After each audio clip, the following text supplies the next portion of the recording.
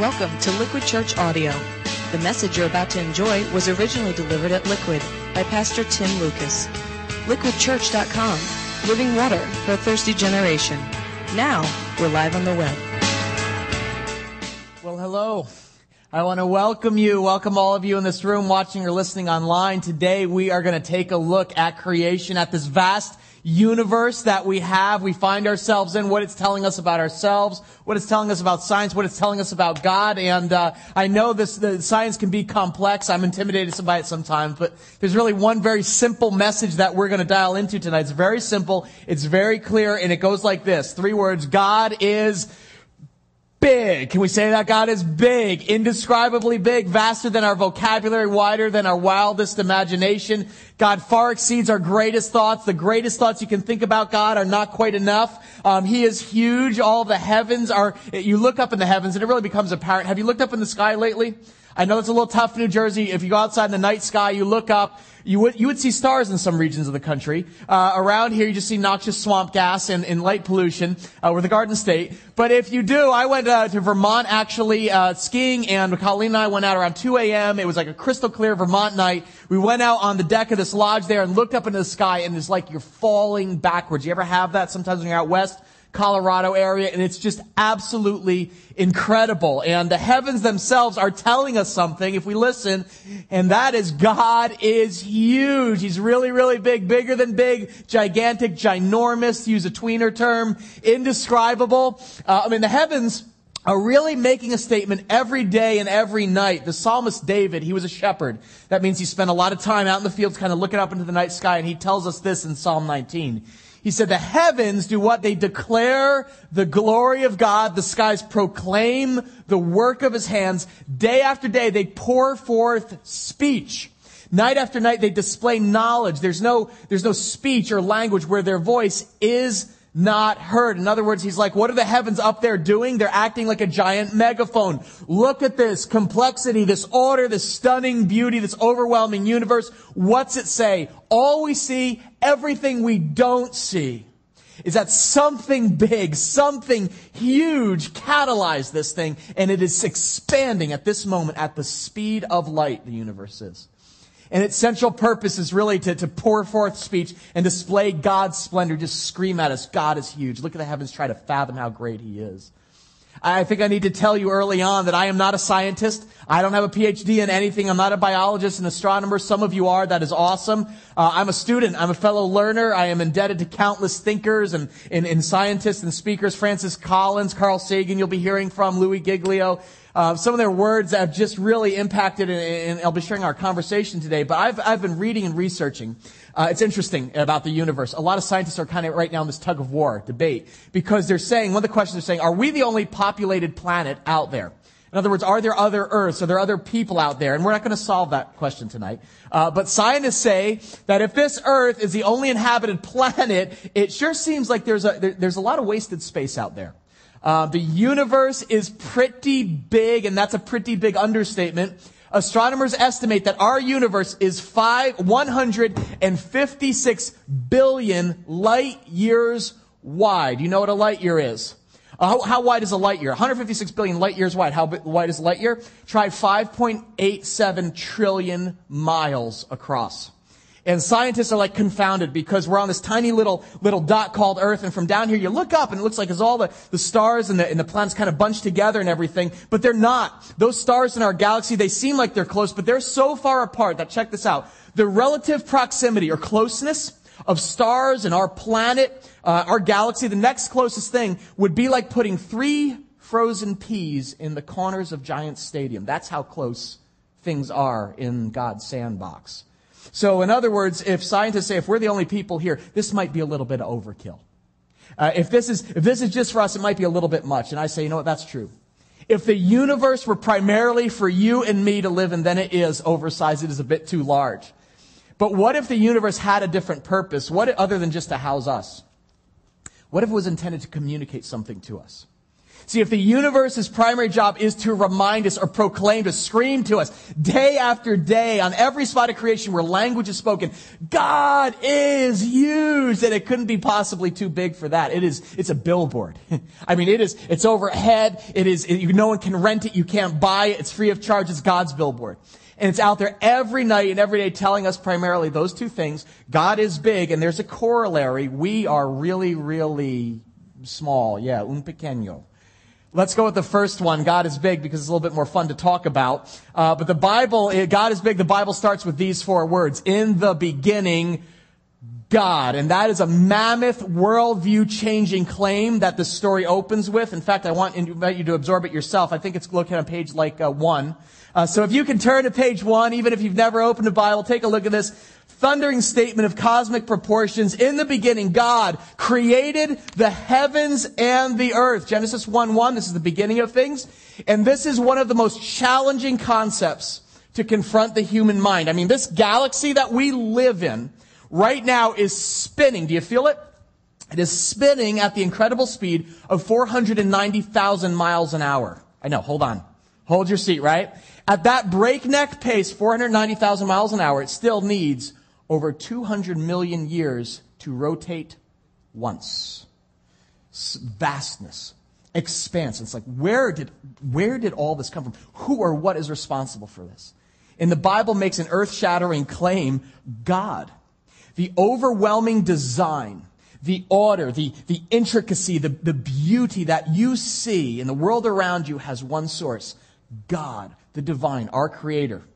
You'll notice a few verses down, it actually says God spoke in this creative process. He said, "Let there be light," and there was light. And that's a pretty cool way of creating. He didn't strain, he didn't struggle or groan, but he just spoke while he was creating. It'd be kind of nice. Wouldn't that be kind of cool? Like, cheeseburger, or like lawn mowed, we can't do that. But when he was creating, he said, "Let there be light." And all of a sudden in a flash, the whole universe lit up. And God began creating everything we see, everything we don't see. Frederick Schiller said, I love this idea. He says, the universe is one of God's thoughts. It's one. See, some of you know this. Some of you know light is fast. You wouldn't want to be in the way of when God said, "Let there be light," and light poured out of the mouth of God. You would have wanted to duck in that moment, because light is screaming around this universe right now. It is the fastest thing we know about. It travels, light does. If you haven't heard this, light travels at 186,000 miles a second.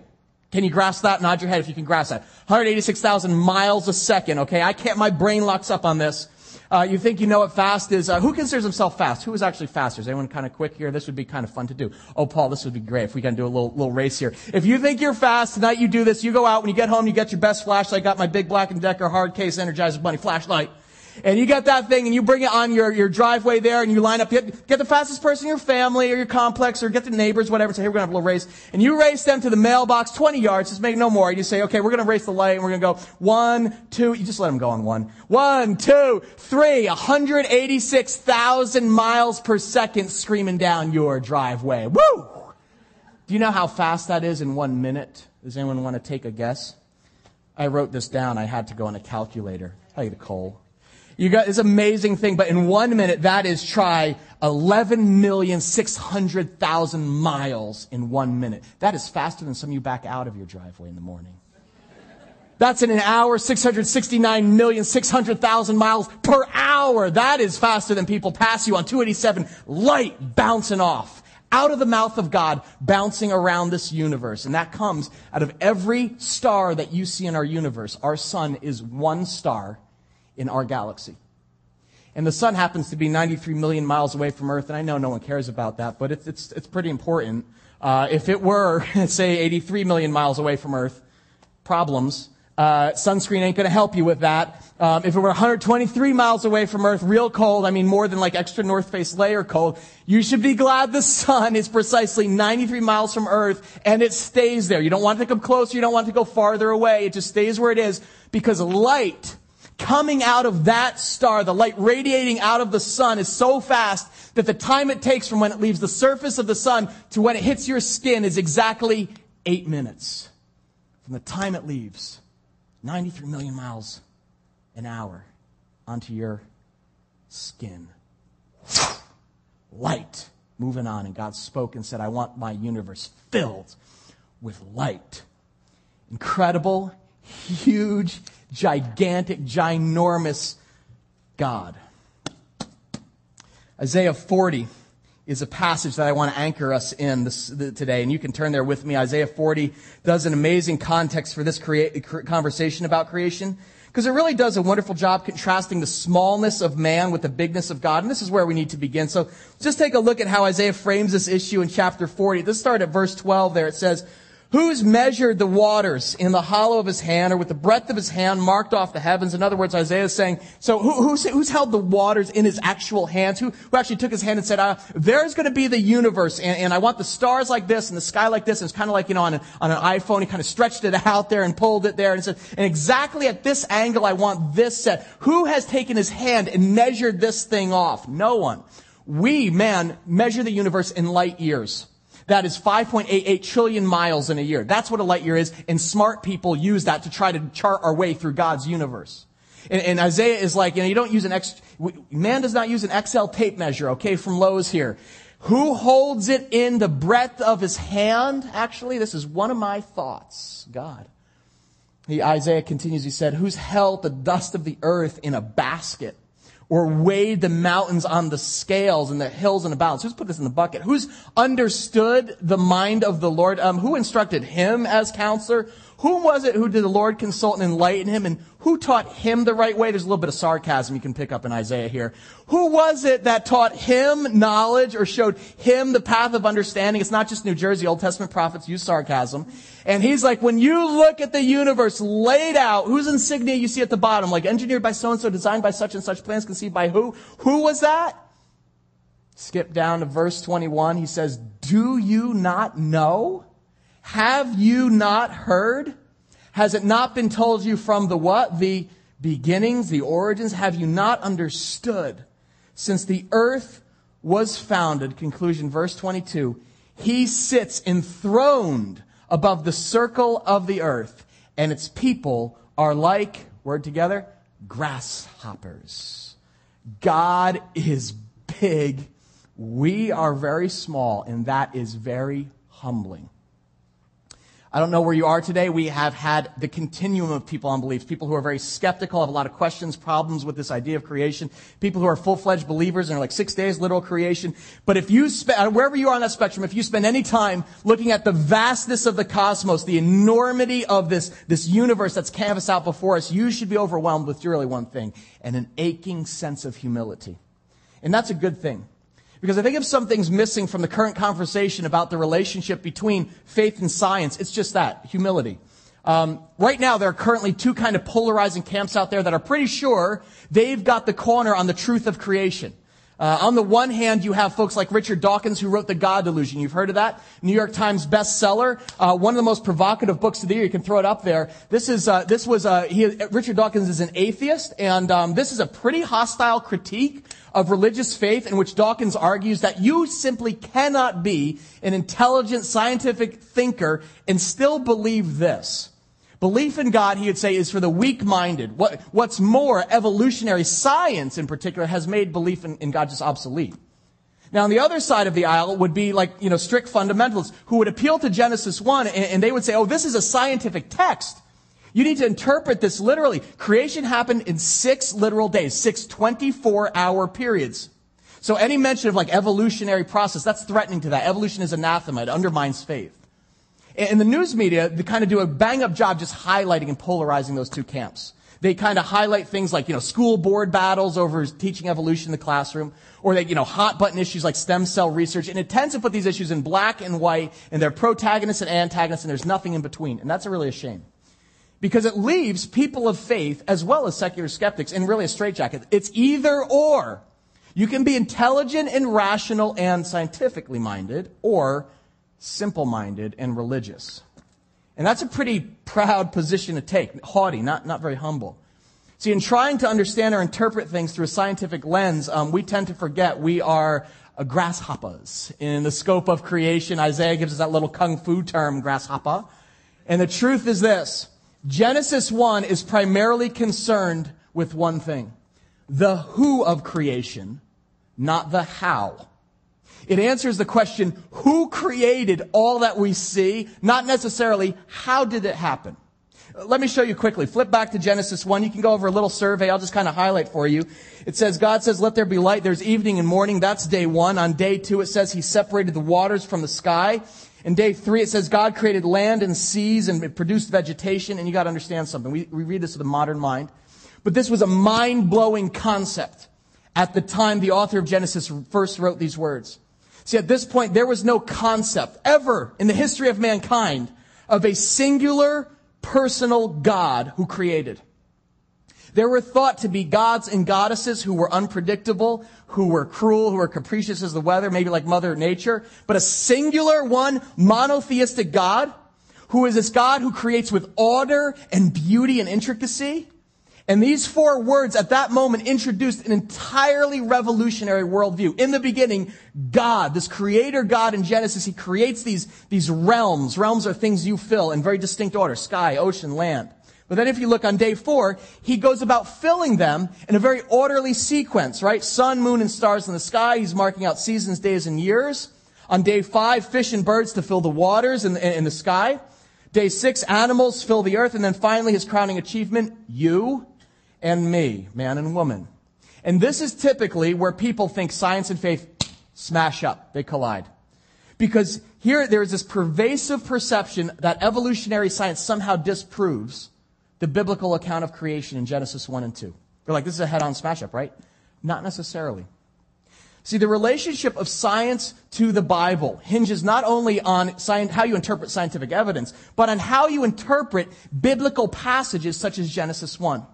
The goal of any biblical interpretation is to discover the author's original meaning, okay? It's not bringing our meaning, but we want to see what did he mean by this. And that means you read and interpret a text according to its genre, what type of literature it is. For example, when we read the Psalms, we read it as, anyone know? Poetry, okay? When we read Luke, like we did last week, he claims this is an eyewitness account. We take it as history. So if everyone understands, any reader, historical record is meant to be read literally.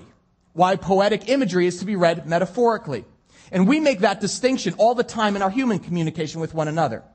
Let's say I was building a deck on my house, and that totally is a fantasy. Not very handy, but let's say I build this deck, and I finished it, and you came over and you saw it. You didn't see any tools around or anything, and you said, wow, so that's beautiful, man. How long did it take you to build that deck?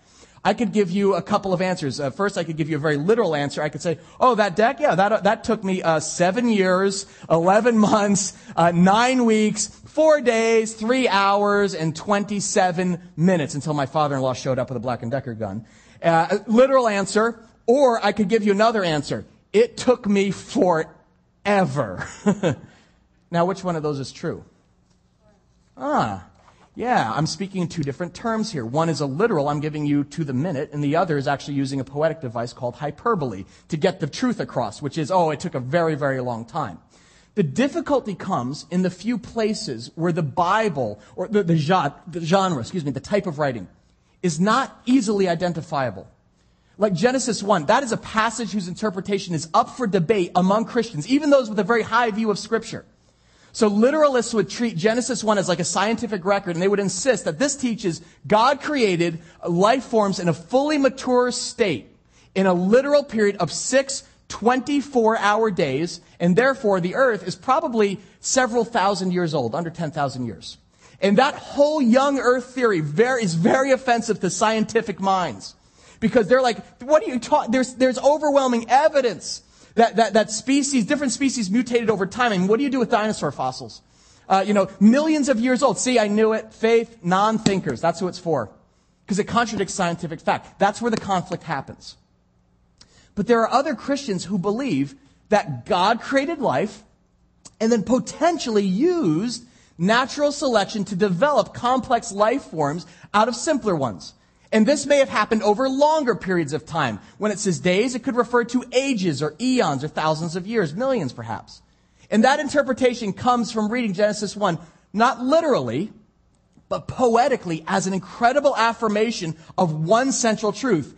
In the beginning, God created. Again, the emphasis on the who, not the how. The point being, grasshopper, that the goal of the Bible is not to describe how creation happened, but who created it. Sincere people of faith can be intellectually honest and still embrace the possibility that those 6 days could refer to a much longer period of time, even millions of years perhaps, which allowed God to use an evolutionary process to create the world. And again, this is not a soft view of Scripture or somehow undermines or compromises authority. It's a sensitivity to biblical genre. You know, I've poked a little fun at tape measures and stuff, but the Bible itself declares that our human and very literal ways of kind of measuring time are not at all like God's. Peter writes in his second epistle, "But do not forget this one thing, dear friends. With the Lord, a day is like what? 1,000 years, and 1,000 years are like a day." In other words, God's not on our watch. Is Genesis 1 literal when it says God created the heavens and the earth? Yes. Was it a literal 6 days, 24 hours each, or 1 billion years apart? Answer: good people who both trust the Bible as authoritative and think critically can disagree. And you know what? That takes humility to acknowledge. See, there are two challenges to this whole discussion. First off, the human mind, the mind of the grasshopper, was not made to fathom an event of this kind of magnitude. I mean, have you gotten your hands around, we are going right now 490,000 miles an hour at this moment?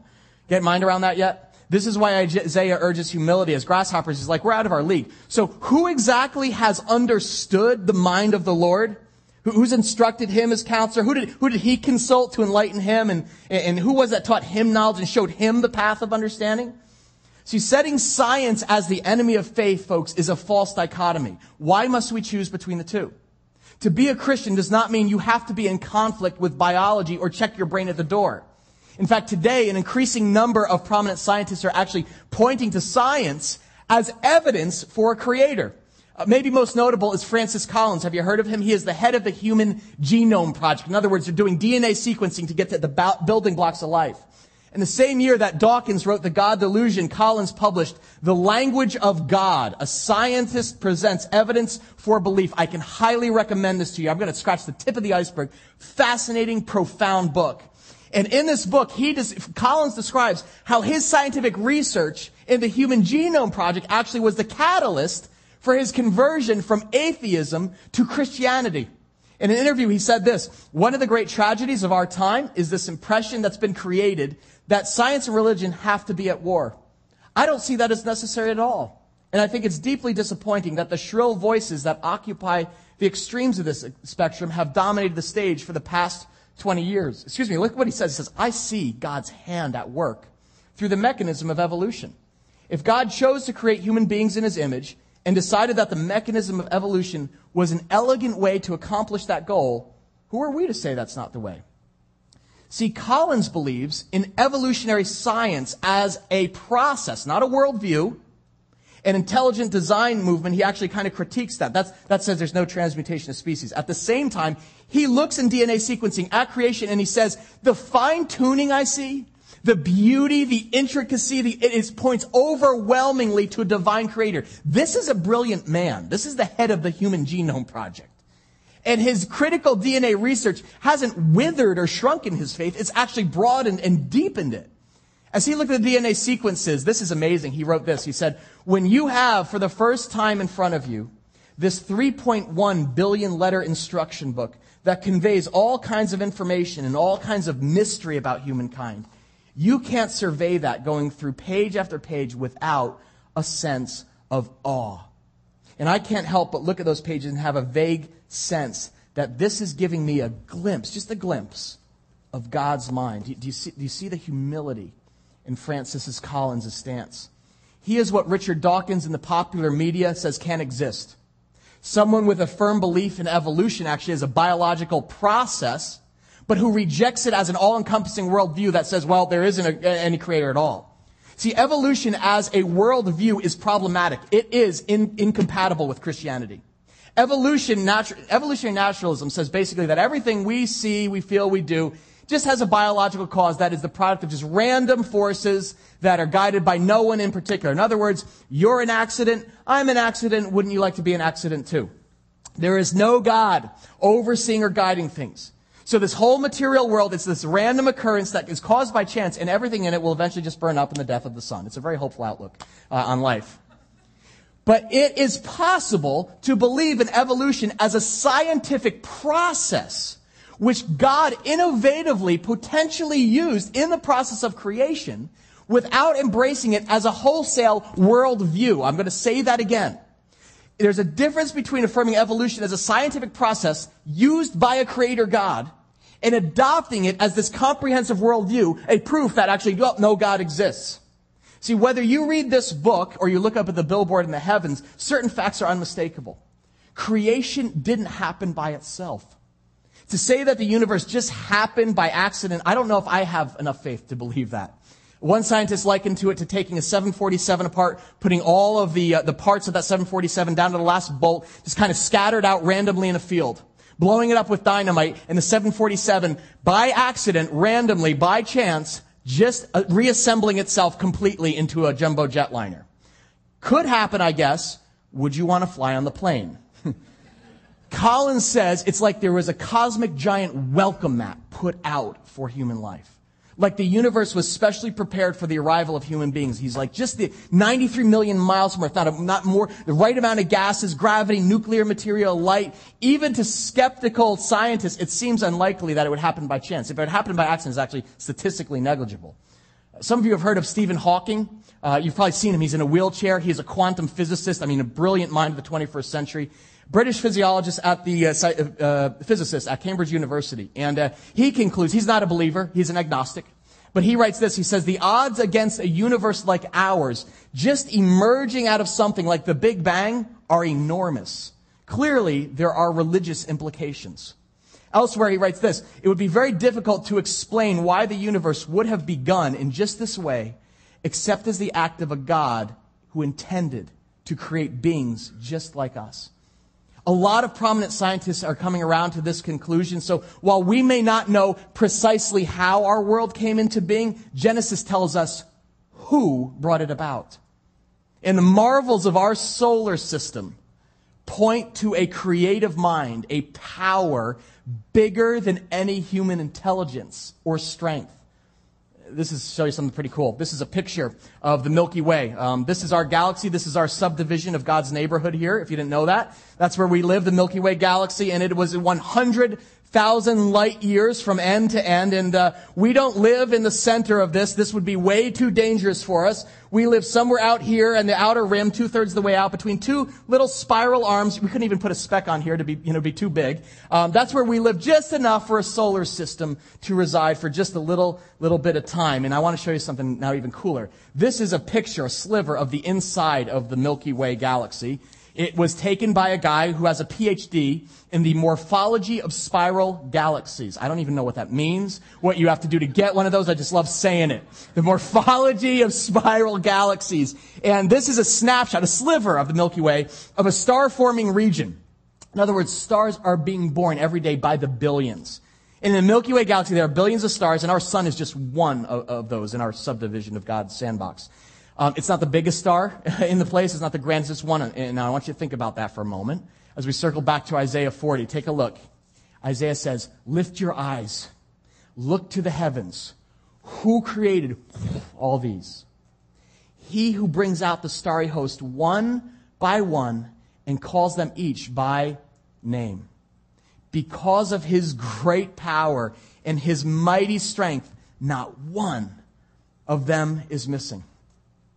If you were to count the stars in our little subdivision, our little Milky Way, 1 per second, you just kind of went over here and let's just do it together. 1, 2, 3, 4, 5. If you did that 1 per second, you know how long it would take our little neighborhood, our little subdivision here to count 1 per second, all the stars? That would be 2,500 years in our galaxy, which is one of hundreds of billions of galaxies in the known universe. Wow. He is huge, bigger than your biggest thought about God. That's what the first part of the billboard is telling us. The second part, of course, is reminding us that we are small, and that has a humbling effect, reminding us of our true size. We are small, and some of you are like, all right, dude, I know that. I went online, saw my bank statement last night. I know I'm small. I work in a cube farm, 6x9. Every week I drive a little beater car. I'm nothing, I know. But see, we have a tendency to kind of get inflated, right? Our degrees, our positions, our successes in life, they have a way of kind of inflating us. But one of the good gifts of God's creation is that it brings us back to our true reality, our size. You want a memory verse for this week? Skip to verse 6 of Isaiah 40. Look at this. It says, cry out, and I said, what shall I cry? Let's read this together. All men are like grass. Doesn't that feel good? That's a bumper sticker. All men are like grass. It's like, pick whatever kind you want. What do you want to be? Kentucky bluegrass, you be, Scots, double turf. It doesn't really matter. Isaiah's like, just know the mower is coming, okay? All men are like grass, and their glory is like the flowers of the field. In other words, we do have some glory. In this life, we accomplish some good things. We do some neat stuff. We enjoy some success. So we have some glory as the pinnacle of God's creation. But what's it tell us? Look at verse 7. It says, the grass withers and the flowers fall because the breath of the Lord blows on them. Surely the people are grass. So God says, hey, have a great life. You go, make a ton of money, be fruitful, multiply, build, have an amazing family, study science, medicine, philosophy. You search it all out. You be prosperous, do whatever it is you feel is going to charge your life with meaning and purpose. But just remember one thing. Do you know what it's like? It's like a crocus coming up in the springtime in New Jersey. In its moment, it is really, really beautiful, but then it is gone. He says, all of us are like that. All of our lives are like that. And he concludes in verse 8, the grass withers and the flowers fall, but what? The word of our God stands forever. He is big and we are small. He is eternal and we are these tiny, teeny, little finite people on a little planet in the Milky Way galaxy. And the Milky Way galaxy isn't even all that. There are billions of galaxies our telescopes haven't even touched yet. Who's got a quarter on them? You got a quarter? Check this out. Take a quarter out. I don't get big numbers, scientific theories, and formulas, so sometimes they put it in terms that help me kind of grasp the scope of things. Scientists have said that relative to the rest of the universe, our Milky Way galaxy is the size of a quarter. That's our galaxy, not our Earth, the galaxy. The size of a quarter hidden in the area the size of North America, the continent of North America, including Canada. In other words, imagine you get on a plane, go get on a plane in Newark, and you jet off, and you're somewhere over Idaho or something like, or Calgary, wherever, and you take out your quarter at 30,000 feet and say, this is my galaxy, and you flip it out. That's us. That's our home. That's our little place in God's sandbox. And in that galaxy, there's a little star called the sun with just enough light for a few other planets to go around it, and one of them happens to be called Earth. And Earth is home for you, and Earth is home for me. Anyone here old enough to remember Apollo? This is a shot from Apollo 17, an amazing picture of Earth from 1972 from space. It stunned us when we first saw it. We could not believe that's where we first live. Everyone put your thumb and your index finger together right now and look at it like a quarter right now. Look at it. You piece it together. Can you point out some things? Below at the bottom, you see Antarctica. Above it, you see the continent of Africa. And you can step back and go, whoa, because of all you don't see. You don't see Mount Everest. You don't see Kilimanjaro. You don't see New York or London or Sydney. There are no skyscrapers, no people or cars. You just see Earth. And small as we are, we have some pretty sharp ways of getting our arms around our place in God's universe. In 1977, 5 years later, Jess, we created a spacecraft that was called Voyager to go out into the universe and go away from Earth at about 440,000 miles an hour, one-way ticket, away from Earth, away from the sun, taking pictures of all the planets in their sequence. And so we said, go out, Voyager. In about 13 years, 1990, as it was hitting the edge of our solar system, scientists said, stop, Voyager. Turn around and take one last picture before you cruise off into eternity. And so Voyager turned around and started taking pictures. Now, it didn't have a landscape feature like you've got on your digital camera. It had to just take a series of pictures actually to capture everything. So 60 photographs it took. And this is from 5.7 billion miles away from Earth. Did that 60 times to capture what it's seen. And every dot on those photos, as you know, is 640,000 pixels, every dot on the photos, and they got 60 of them. And it took, to download from Voyager to Earth, 5.5 hours for every pixel. You think you have dial-up problems? This took literally months for the images to download. And when they all came back, all the photos were put together in one composite photo that absolutely stunned the scientific community. This is the picture that came back from Voyager from 3.7 billion miles away. It's called the pale blue dot. You see it? Those of you sitting up front today, you're happy you got here early. Maybe you don't see it. The beams of color there, those are the rays of the sun that are actually reflecting off of Voyager. And suspended in that yellow beam of light is a teeny little tiny dot. If you can't see it, let me point it out for you. You see it now? That's a picture of Earth. That's us, from 3.7 billion miles away. It is the farthest picture of Earth that we will probably ever see. In the entire scientific world, men of incredible knowledge and cognitive abilities were stunned into silence at what they saw. One of the leading voices of the day was a man named Carl Sagan. Have you heard of him? Astronomer, very famous astronomer. Actually, he helped lead the team that had Voyager turn around and take that picture. And he was the one who gave it the name, the pale blue dot. And he wrote about it some words that are absolutely amazing. I want to read them for you today from his words. He said this. He said, "Look again at that dot. That's here. That's home. That's us.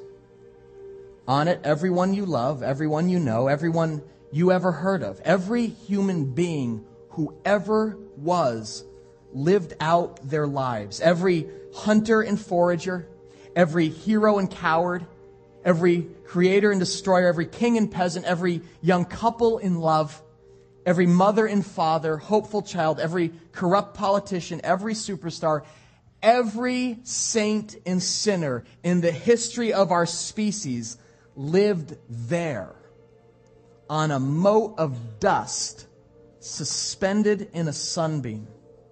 And here's what Sagan concluded. He said, "Our posturings, our imagined self-importance, the delusion that we have some privileged position in the universe are challenged by this point of pale light.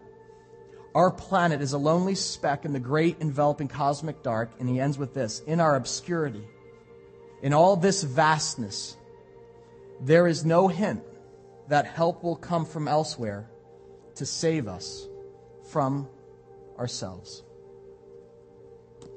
And I agree with Sagan wholeheartedly, all the way until his last phrase. We walk through this life with such imagined self-importance, such posing and posturing. And Sagan says, how could we possibly think that in the middle of this vast creation that anyone will come to save us from ourselves? And to that, I'd offer this. Jesus Christ, the Lord, the God of all creation, has come. This story is the story of the visited planet. A pale blue dot that God cared enough to come visit himself and save for all eternity. Why? Well, maybe the universe is one of God's thoughts, but so are you.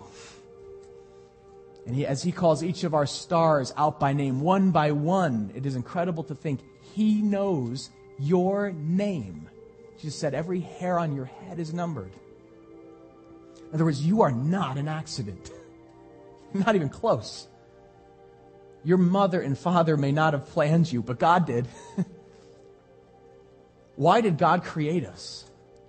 The Bible says God didn't need to create the universe. He chose to, because he wanted children to share it with.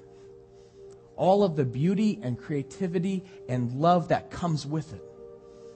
Scripture says God is love, and love, as you know, has to be expressed outward to somebody or something, and we're going to look at that next week. But God created the universe with one reason in mind: to share it with others, created in His likeness. You and I, my friends, whether you believe this or not, are the pinnacle of God's handiwork, created to bear His image unlike anything else in the galaxy. And the Bible tells us that He loves each of us as much as an infinite God is capable of. Try wrapping your mind around that. The Bible isn't concerned with the how of creation, but the who and the why. Walk out of here tonight and go look up in the parking lot. Who created all these? Above all powers, God, Jesus Christ, our Creator. Why? You. Look in the mirror. Me. Out of love to be shared. We are the visited planet. And each of us has an eternal destiny in God's great universe. The heavens declare that glory. Science screams it at us. And it's ours to believe or not. But our Creator calls us each by name. And He invites us to call Him by His. What do you believe?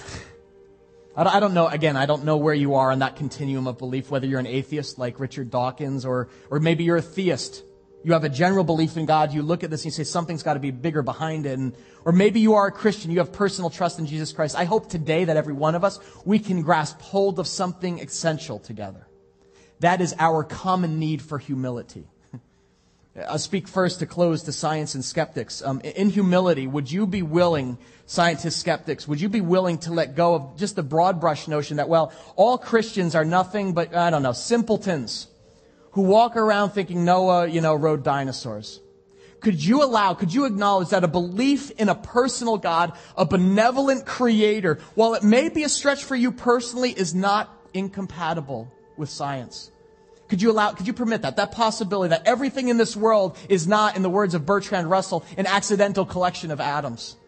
That the beauty, the intricacy, the order we see could actually quite rationally be interpreted as overwhelming evidence for a divine author. And that's not just wishful thinking or neurons just kind of firing off, but there are reasons to believe if you think about it and actually keep an open mind. Could you allow that, skeptics? Believers, people who put their faith in the Word of God, would you be willing to acknowledge that this is not a science text? It is truth with a capital T for sure, but facts, scientific facts, are not the enemy of faith. It is impossible for the eternal truth of God to be contradicted by the truth we discover in the world He created. So would it be possible for you today, in humility, to hold tight to your precious trust in the truth of God and yet acknowledge that there's actually more in here that we don't know about than that we do? And that's okay. Do you think God could be big enough to handle the questions and probings of man? I love how Francis Collins put it. He said, our puny minds are not going to punch a hole in God's cosmic party. So your friends, your coworkers, your classmates who are scientific or skeptical, they are welcome. Make that invited by God to search Him out. In fact, to explore and examine and seek to understand. That's one of the very ways we're designed to bear His image. God is huge. And we, the whole lot of us, everyone together, skeptics, believe we are small. As Louis Giglio says, we are significantly insignificant. And we share something in common. This aching sense that we are very flawed and yet somehow very great.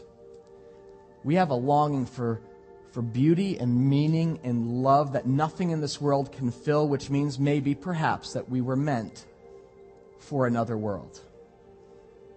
And next week, we're going to find out what that is. What's at the heart of our story with our Creator God. Will you come back and join us? I hope you will.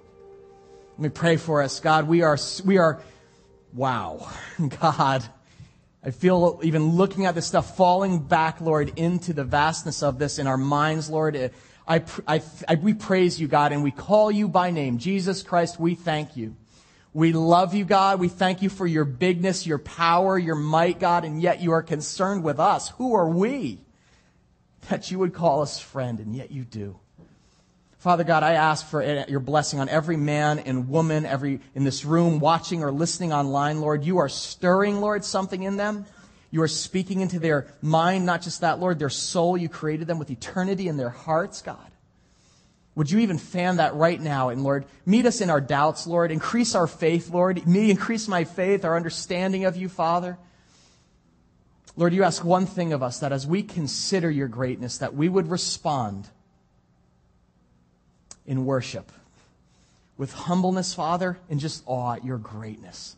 And so that is what we want to do, Father. We want to proclaim that you are Creator God and awesome and powerful and indescribable. We don't have the words, but we're going to give it a shot. Let's stand together. We're going to pray and sing together. And let this be your prayer. Respond back to God out of his greatness.